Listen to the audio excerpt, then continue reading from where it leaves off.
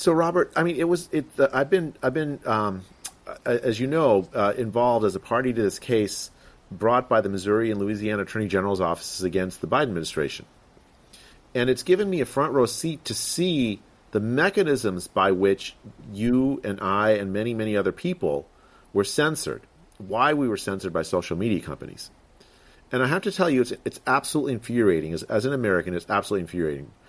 Essentially, the federal government has a vast enterprise. And we know this because we read the emails of the federal government officials inside places like the Surgeon General's office or even the White House itself, ordering social media companies about what to censor and who to censor. And it's not just emails. They have direct database links telling these companies, if you don't do this, well, that's a nice company you have there, but we might take regulatory action against you if you don't silence these people. And you know, I came to this country when I was 4. I love this country for its commitment to free speech. We have like this fantastic First Amendment, which says Congress shall make no law, and it's restricting speech. And I always thought of it as like America's civic religion, that this kind of thing should never happen. And yet, I've been at the pointy end of exactly this kind of suppression of speech. You have too, like as you've described. Well, Jay, can I say something on that? You've been more than at the pointy end. You were the first person, as I recall, invited in to Twitter HQ to start poking around in what we now call the Twitter files. Isn't that true? Yeah, I think I was. Well, I mean, I think there were a couple of reporters like Barry Weiss who were invited. You were the first scientist brought into that. Yeah, and it was after. And just to give credit where credit's due, it was within 1 week of that, as I recall, weekend when you were invited in by Elon, that my Twitter account was turned back on. Thank you very much. Okay, well, I'm not going to comment one way or the other on this, but it was really nice when Elon took over.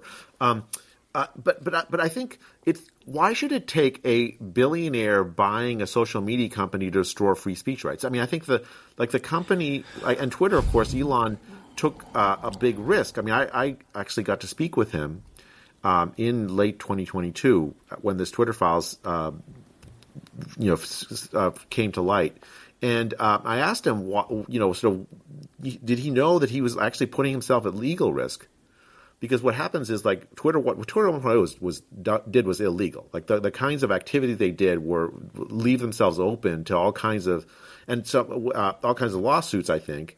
And by taking over the company, Elon has essentially adopted the risk of those lawsuits. And then he's opening it up for the whole world to see that of the malfeasance they had.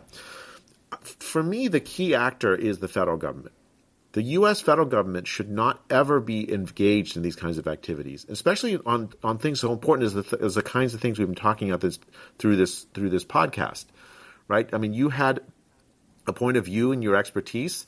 The public deserved to have access to that, and you made a conscious choice to step out of the private settings that you were in, and say to the public, look, I think there's something's gone wrong. I made that same transition, Robert, as you know, in 2020, and it was a wrenching transition for me. Like I actually liked my whole life. I was quietly publishing papers and talking with people, and it was it was intellectual and fun, and it was great. But when I thought that there were deep mistakes being made by public health officials, I thought the American public the world public deserved to know that there were scientists that disagreed. I think it sounds like to me that's exactly what motivated you in 2021 to make that step. So let's try. You've been so kind to us and generous to us with your time. I want to bring this conversation home, Robert, with a discussion about how to fix this. If it's possible to fix this, I was afraid that was your reaction would be, but let's try. Let's try to think about this constructively. Okay, how can we fix this situation? How can scientists actually? talk. I have put a lot of time and thought and talked to a lot of people about this, and it's actually the main focus of the last third of our book, The Lies My Government Told Me and the Better Future Coming. And it is, I'm the one that, Tony Lyons, by the way, came up with the Lies My Government Told Me title because he thought that was going to sell a lot of books, for sure. And I insisted that it was such a dark title, as often many of his books are these days, like The Real Anthony Fauci. It's like, people complain they can't get through with that without wanting to put a bullet in their head. And I wanted it to have a positive spin on it. I really don't like closing out my lectures with darkness. I always try to give people hope. I always try to find a silver lining. And in the book, we have a number of chapters where we talk about what potentially can be done with the federal government, the legal aspects behind it, enable the administrative state, what's going on in the Supreme Court, the logic of Schedule F that Mr. Trump finally successfully managed to push through the courts and was about to be implemented. Just the Schedule F. That's the executive action reclassification. Reclassification of employment status, because basically many people are not aware that the federal government is actually run by a group of unfireable senior administrators called the Senior Executive Service. They actually have their own flag, by the way, the SES, and they run the government. That is the honest truth of it. The politicians don't. If anybody that has ever seen Yes Minister, the UK broadcast, will understand the way things are. The administrative state does, in fact, run the government. And SES is the dukes and duchesses of the administrative state, together with the intelligence community, of course. And Mr. Trump finally, he was a little slow in the uptake. He thought things were going to be a lot easier. He could just fire people. Remember, you're fired. That was his brand. He came to the federal government. You're fired, and everybody says, "No, I'm not."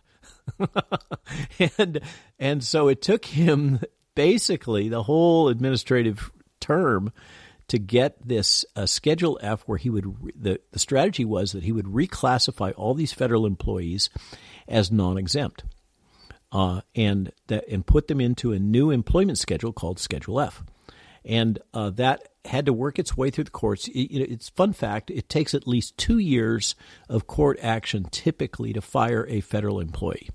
Good to know. And just like here's one for you, Jay. It takes 5 years from concept, on average, from concept to issuing a request for proposal from NIH. Takes 5 years. So that's our government in action. And Trump finally got this through all of the bureaucratic and administrative law hurdles, and then he lost the election. And literally the first action that Mr. Biden took was to rescind Trump's order on Schedule F. The reason why the Supreme Court appointments were made is that they were basically experts in administrative law. They're the ones that were put in place by Trump were put in place as part of a long-term strategy to break the back of the administrative state. If we can't break the back of the administrative state, which is a self-perpetuating entity, we call it Leviathan, right? Citing the original literature talking about this, about the growth of bureaucracies. It has already basically consumed the United States federal government. And in the book, we talk about the history of that. It's really interesting, Robert, because you're talking about this. I was thinking about scientific reform, like how do you reform the NIH? No, it's the way, CDC. way beyond that. Right, you're talking about this at a like almost this is all of government level, right? It's all of government. It's major government systems. We have to reform the administrative state because otherwise what we have is a self-perpetuating bureaucracy. And by the way, it's not just the bureaucrats. It is absolutely the intelligence community. The people behind I'm going to, I don't know, maybe, Jay, I'm going to blow your mind. IT is basically IT as you know it there in Silicon Valley is basically a creature of the intelligence community. It was largely funded by the IC. Much of it is basically CIA and all the associated federal agencies and the intelligence community, we refer to it broadly. And that's why you're seeing in the artifacts, in the court case, and in the Twitter files that you're seeing is because basically the intelligence community, together with the administrative state, is a self-perpetuating entity that exists in parallel to the obligations of the federal government to serve the electorate.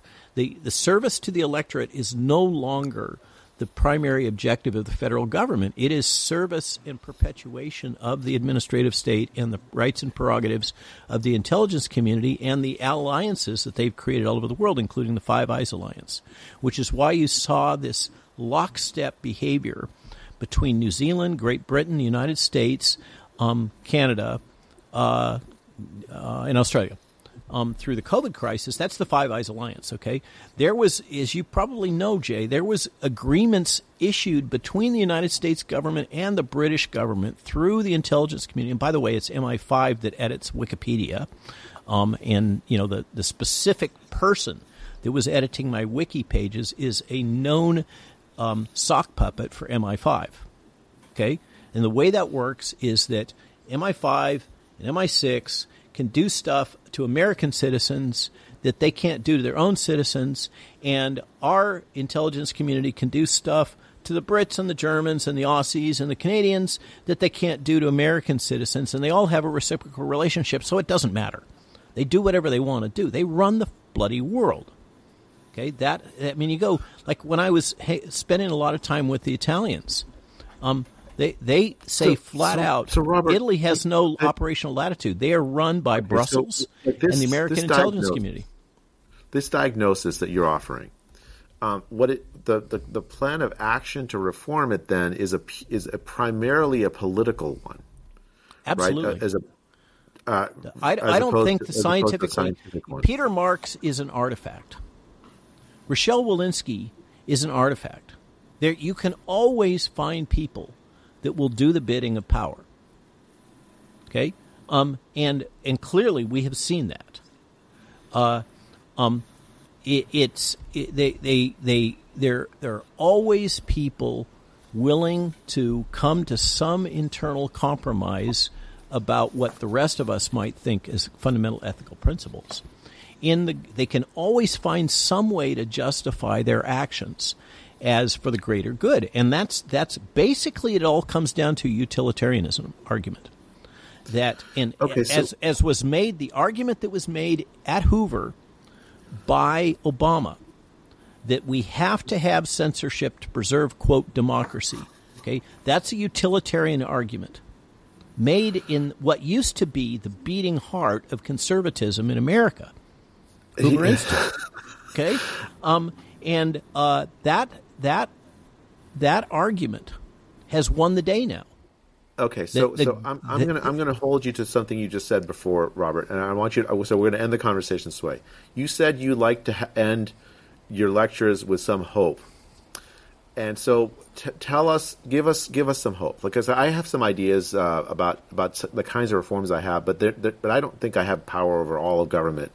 But this is your conversation. I want you to have the last word on this.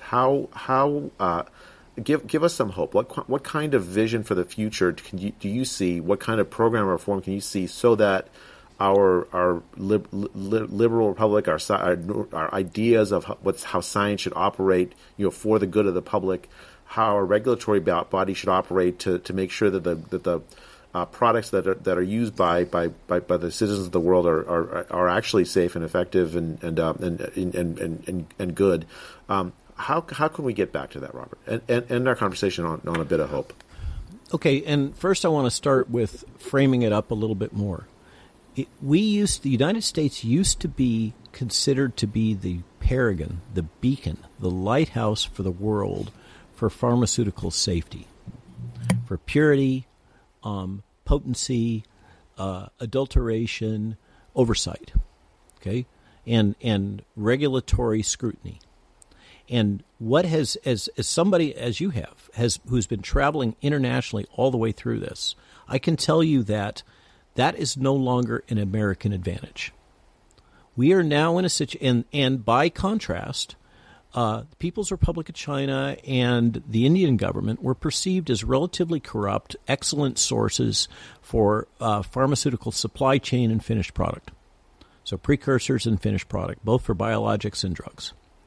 The advantage of the United States as the paragon of integrity in pharmaceuticals and biologics is gone.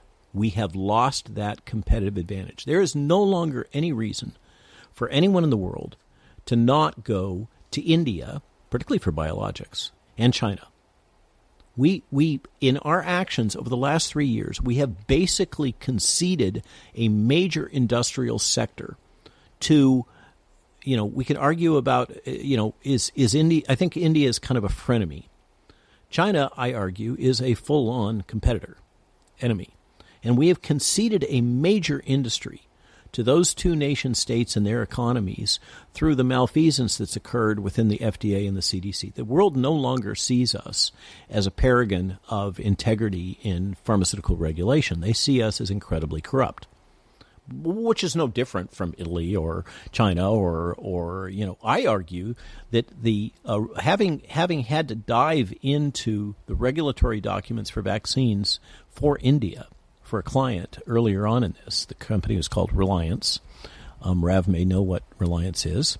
Owned by one of the richest men in the world, former one of the senior people at the WEF, named Ambani, who made all his money off of Russian oil. So in any case, in India, by my reading, the regulations, the statutes, the guidance for vaccine safety and regulation and approval is more rigorous than it is at the FDA. That's where we're at. Okay. Now, what is the better future coming? It is believed to be best practice in the government that if you want to replace an agency or an entity, you first have to build a parallel structure before you tear down the first one. Okay, so the standard teaching and practice in government, this is one of the reasons why it grows the way it does, is that we are going to have to build parallel agencies, which I argue must be divorced from the dual agency status, which is rampant. If you think back, FAA, what did we learn about FAA with the Supermax disaster with Boeing? The FAA is corrupt. It's captured. Okay. What have we learned about U.S. Department of Agriculture? It has had a former senior official from Monsanto running the USDA for decades now. Okay? It is totally regulatory capture. We've seen the CDC and the FDA embody regulatory capture. They personify it. Okay? And one of the key issues here is that they have dual function.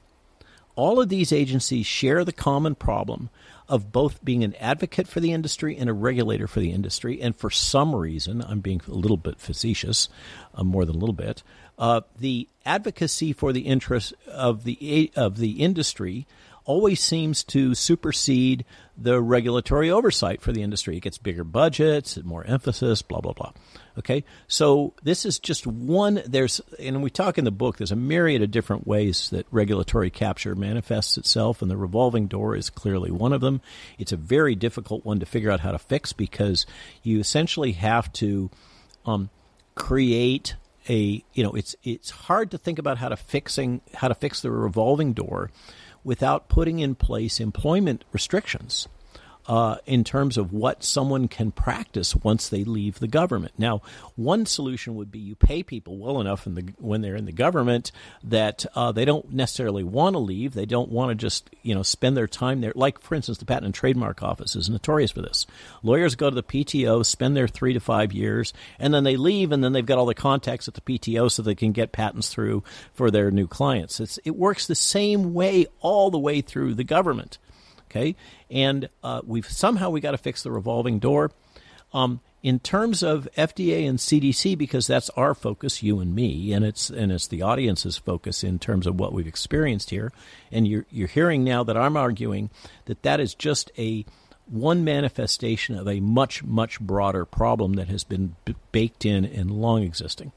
Okay, but in terms of those two agencies, I've heard people say everybody above GS-13 has got to be fired.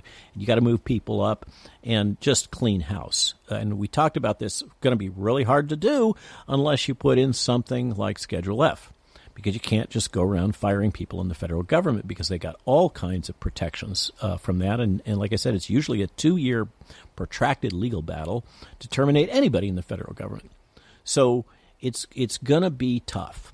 And there's the whole logic of defunding, but if this is a case where potentially we're going to be cutting off our nose to spite our face. I mean, the thing is, I feel like the FDA does do essential job, because it is. I don't want the government not to do that. By the way, they haven't been in the bloody office all the way through. They've all been working from home.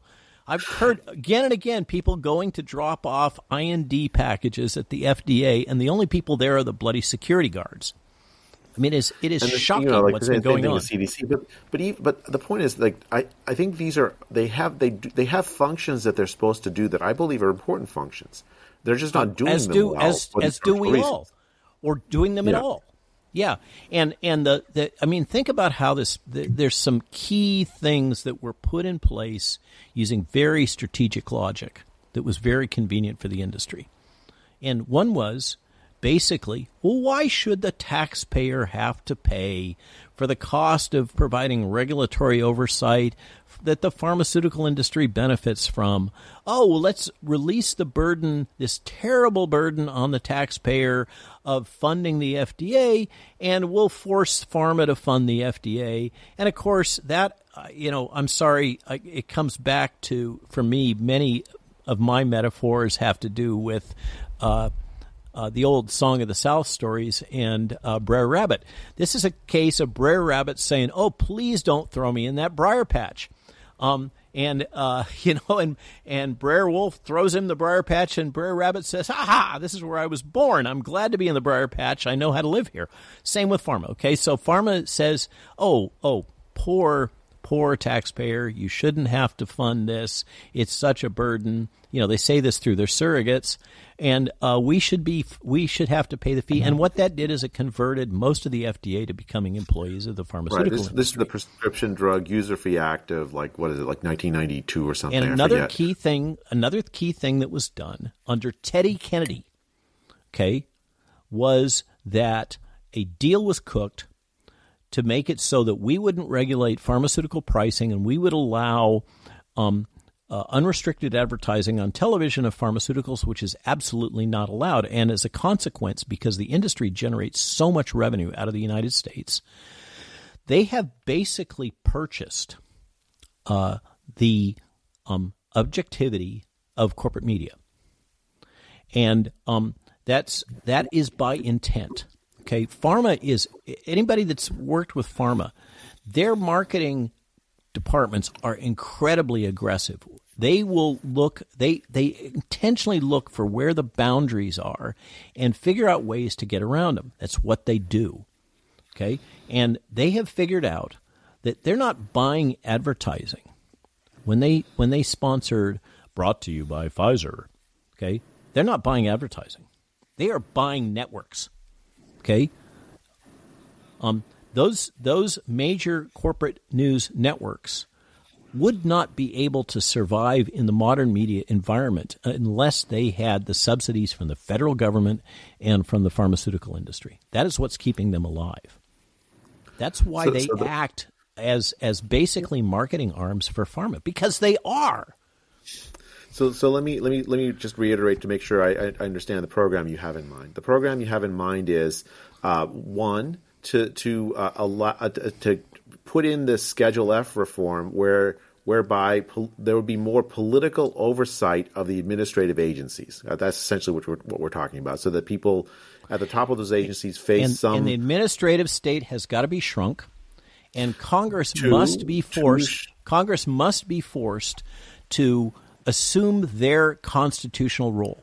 What they have done is they have delegated their role to the administrative state, and this is what people got so bent out of shape about the overturning of Roe versus Wade and EPA versus West Virginia. Okay, both of those cases were seminal because they made the point that it is illegal for administrative agencies to make law. To use that power to essentially to cut the relationship, this revolving door relationship between the regulatory agencies and industry, right? So, like if you're seen as using your power with Congress these agencies can no longer have dual roles. If we're going to have entities within the federal government to advocate for American industry, whatever the sector is, it has to be separated completely, not a Chinese firewall, a major firewall organizationally between the oversight function and the advocacy function. They cannot exist within the same agency under the same command chain. So for instance, like if you have someone like Tony Fauci that funds a huge amount of scientific work and the social status of scientists, frankly, within the scientific community, they're not being allowed to be policy making role. They just sit and fund science. Did you hear? So this we were the ones that disclosed this first. Tony Fauci had over 57 FTE managing the press for him for NIAID. Okay, that's not just for NIH. That's for Tony Fauci at NIAID had a 57-person no press wonder office. He got such good press. Bro. He had about 12 people to manage relationships with the Hill. That shows the relative. Okay, so these guys should absolutely not be in a policy position. And go ahead. Yeah, so I'm just going to say part of this is that is this is just picking up what you said, Robert. So that is the funding of public activities, fundamentally public activities, like the FDA or the CDC, should be divorced from private sources. So, for instance, the Prescription Drug User-Free Act needs to be repealed. The FDA the Foundation for CDC funded. and the NIH Foundation need to be gotten rid of. Yeah. Absolutely. Okay, I mean, I'm all right. So what else? So those are the four I heard. I mean, those are a practical political program. Like you could make a. I mean, I think I've heard Robert F. Kennedy Jr. say something very similar to this. Maybe it's not an accident. I've heard other like Ron DeSantis try to move in these lines. These could be quite a popular political program, I would think. One would think, but absolute suicide for those who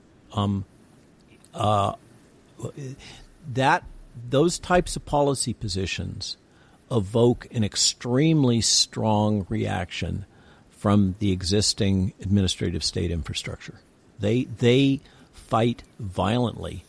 They act through every channel they can to resist any type of controls being put on them. They are out of control, absolutely. Now, there's a bunch of other things that we talk about in the book in terms of nitty-gritties. The revolving door is a key one. Another key one that's close to home for you, Jay, that I believe we were going to talk a little bit about what's happened to the academy. What the heck happened to academe? It's acted like like it's been bought all the way through this, because it has. And one of the ways that it was bought is the Bayh-Dole Act.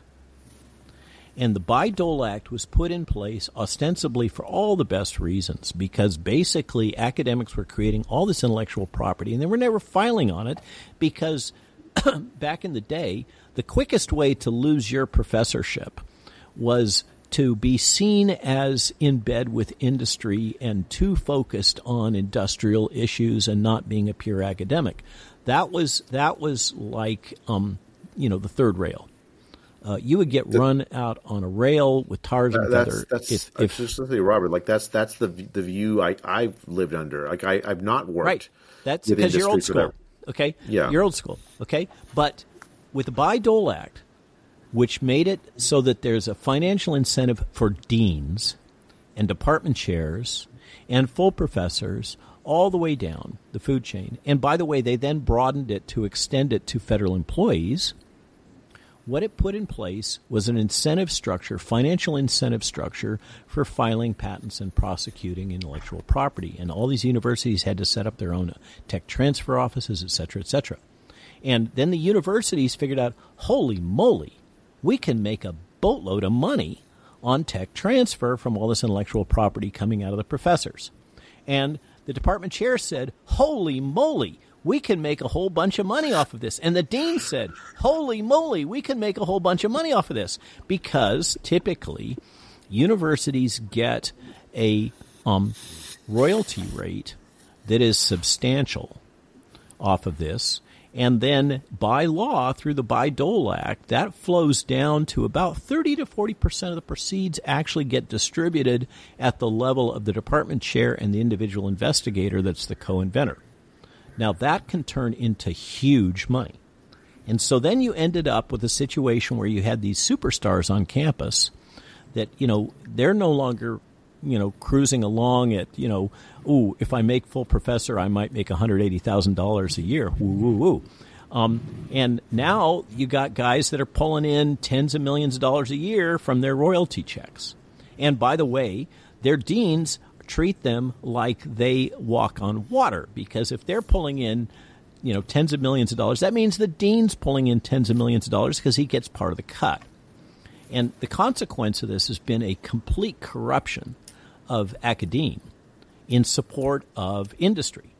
That's the ticket, right? You know how it is. I was a soft money professor my whole life as an academic, and I can tell you that is a wicked position. You're on soft money. Yeah. I feel sorry for you, my friend, because it is indentured servitude. It is worse than being a small businessman. It's a small businessman that has a tax from their dean and their department chair and basically has to genuflect and do what they're told.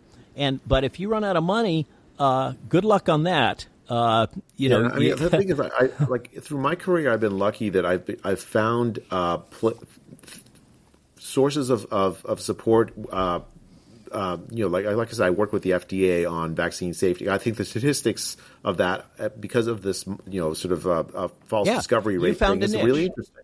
Yeah, you found a niche. It was worthwhile. So, that and I do you. Policy. So yeah. So, but I could be independent of a lot of this, because if I didn't get one funding source, I would just move to some other because project. You were pulling in the indirects. Okay, yeah. And I guarantee if you weren't pulling in the indirects, Stanford University full professorship would not be your subtext. Yeah. You would be a lecturer at the Marin College in biostatistics, right? Right. So I agree with you about the fundamental problems of the university, especially within the medical realm. The issue is my point is that it's the Bayh-Dole Act that transformed academe into an engine of industry and totally corrupted the whole, particularly biotechnology and other tech-related areas. Okay, so why don't we leave it at that? We covered a lot of ground, Robert, and you've been incredibly generous with your time, for which I'm tremendously grateful. And maybe I think we probably could go on for dozens and dozens of hours. I have never had a podcast interviewer who is an academic, and let alone of your stature. So I'm grateful for just having had a partner in this discussion that allows us to explore these other areas that I've never had an opportunity to explore. I mean, I hope the audience has gained something from this conversation as well. Thank you, Robert. Thank you for what you've done during the pandemic, for choosing to speak up when you could have. You probably led a quiet, happy. I know you enjoyed. Probably should have. Fun. A sane person would have said, ethics or stable life? I choose stable life. Well, I've joined you in that same insanity. I could have kept quiet. And Raph, thank you for hosting this and for putting all of the little pieces together that I know you're going to have to do, given the difficulty in the technical difficulties we've had. Yeah, it's been great to watch you guys. It's been very illuminating. It's been an education in some ways, hearing you guys talk. And I'd love to continue the conversation. It sounds like you guys have a lot of great rapport. So hopefully we can do this again and go deeper into some of these very important questions. Well, be good all. You wanted a positive thing. The positive close for me is the way out of the woods is self-reliance. It's intentional communities. It's building community. It's respecting integrity. It's respecting autonomy. It's respecting each other as human beings. If we can regain our humanity and a commitment to fundamental ethics, and we may have to build it small and build it out, I think we can get out of this, and I think we can help enable a better future for our children, but it's not going to be easy. Thank you, Robert. Great message. Thanks, Robert. Thanks, Jay. Okay. Thank you, guys.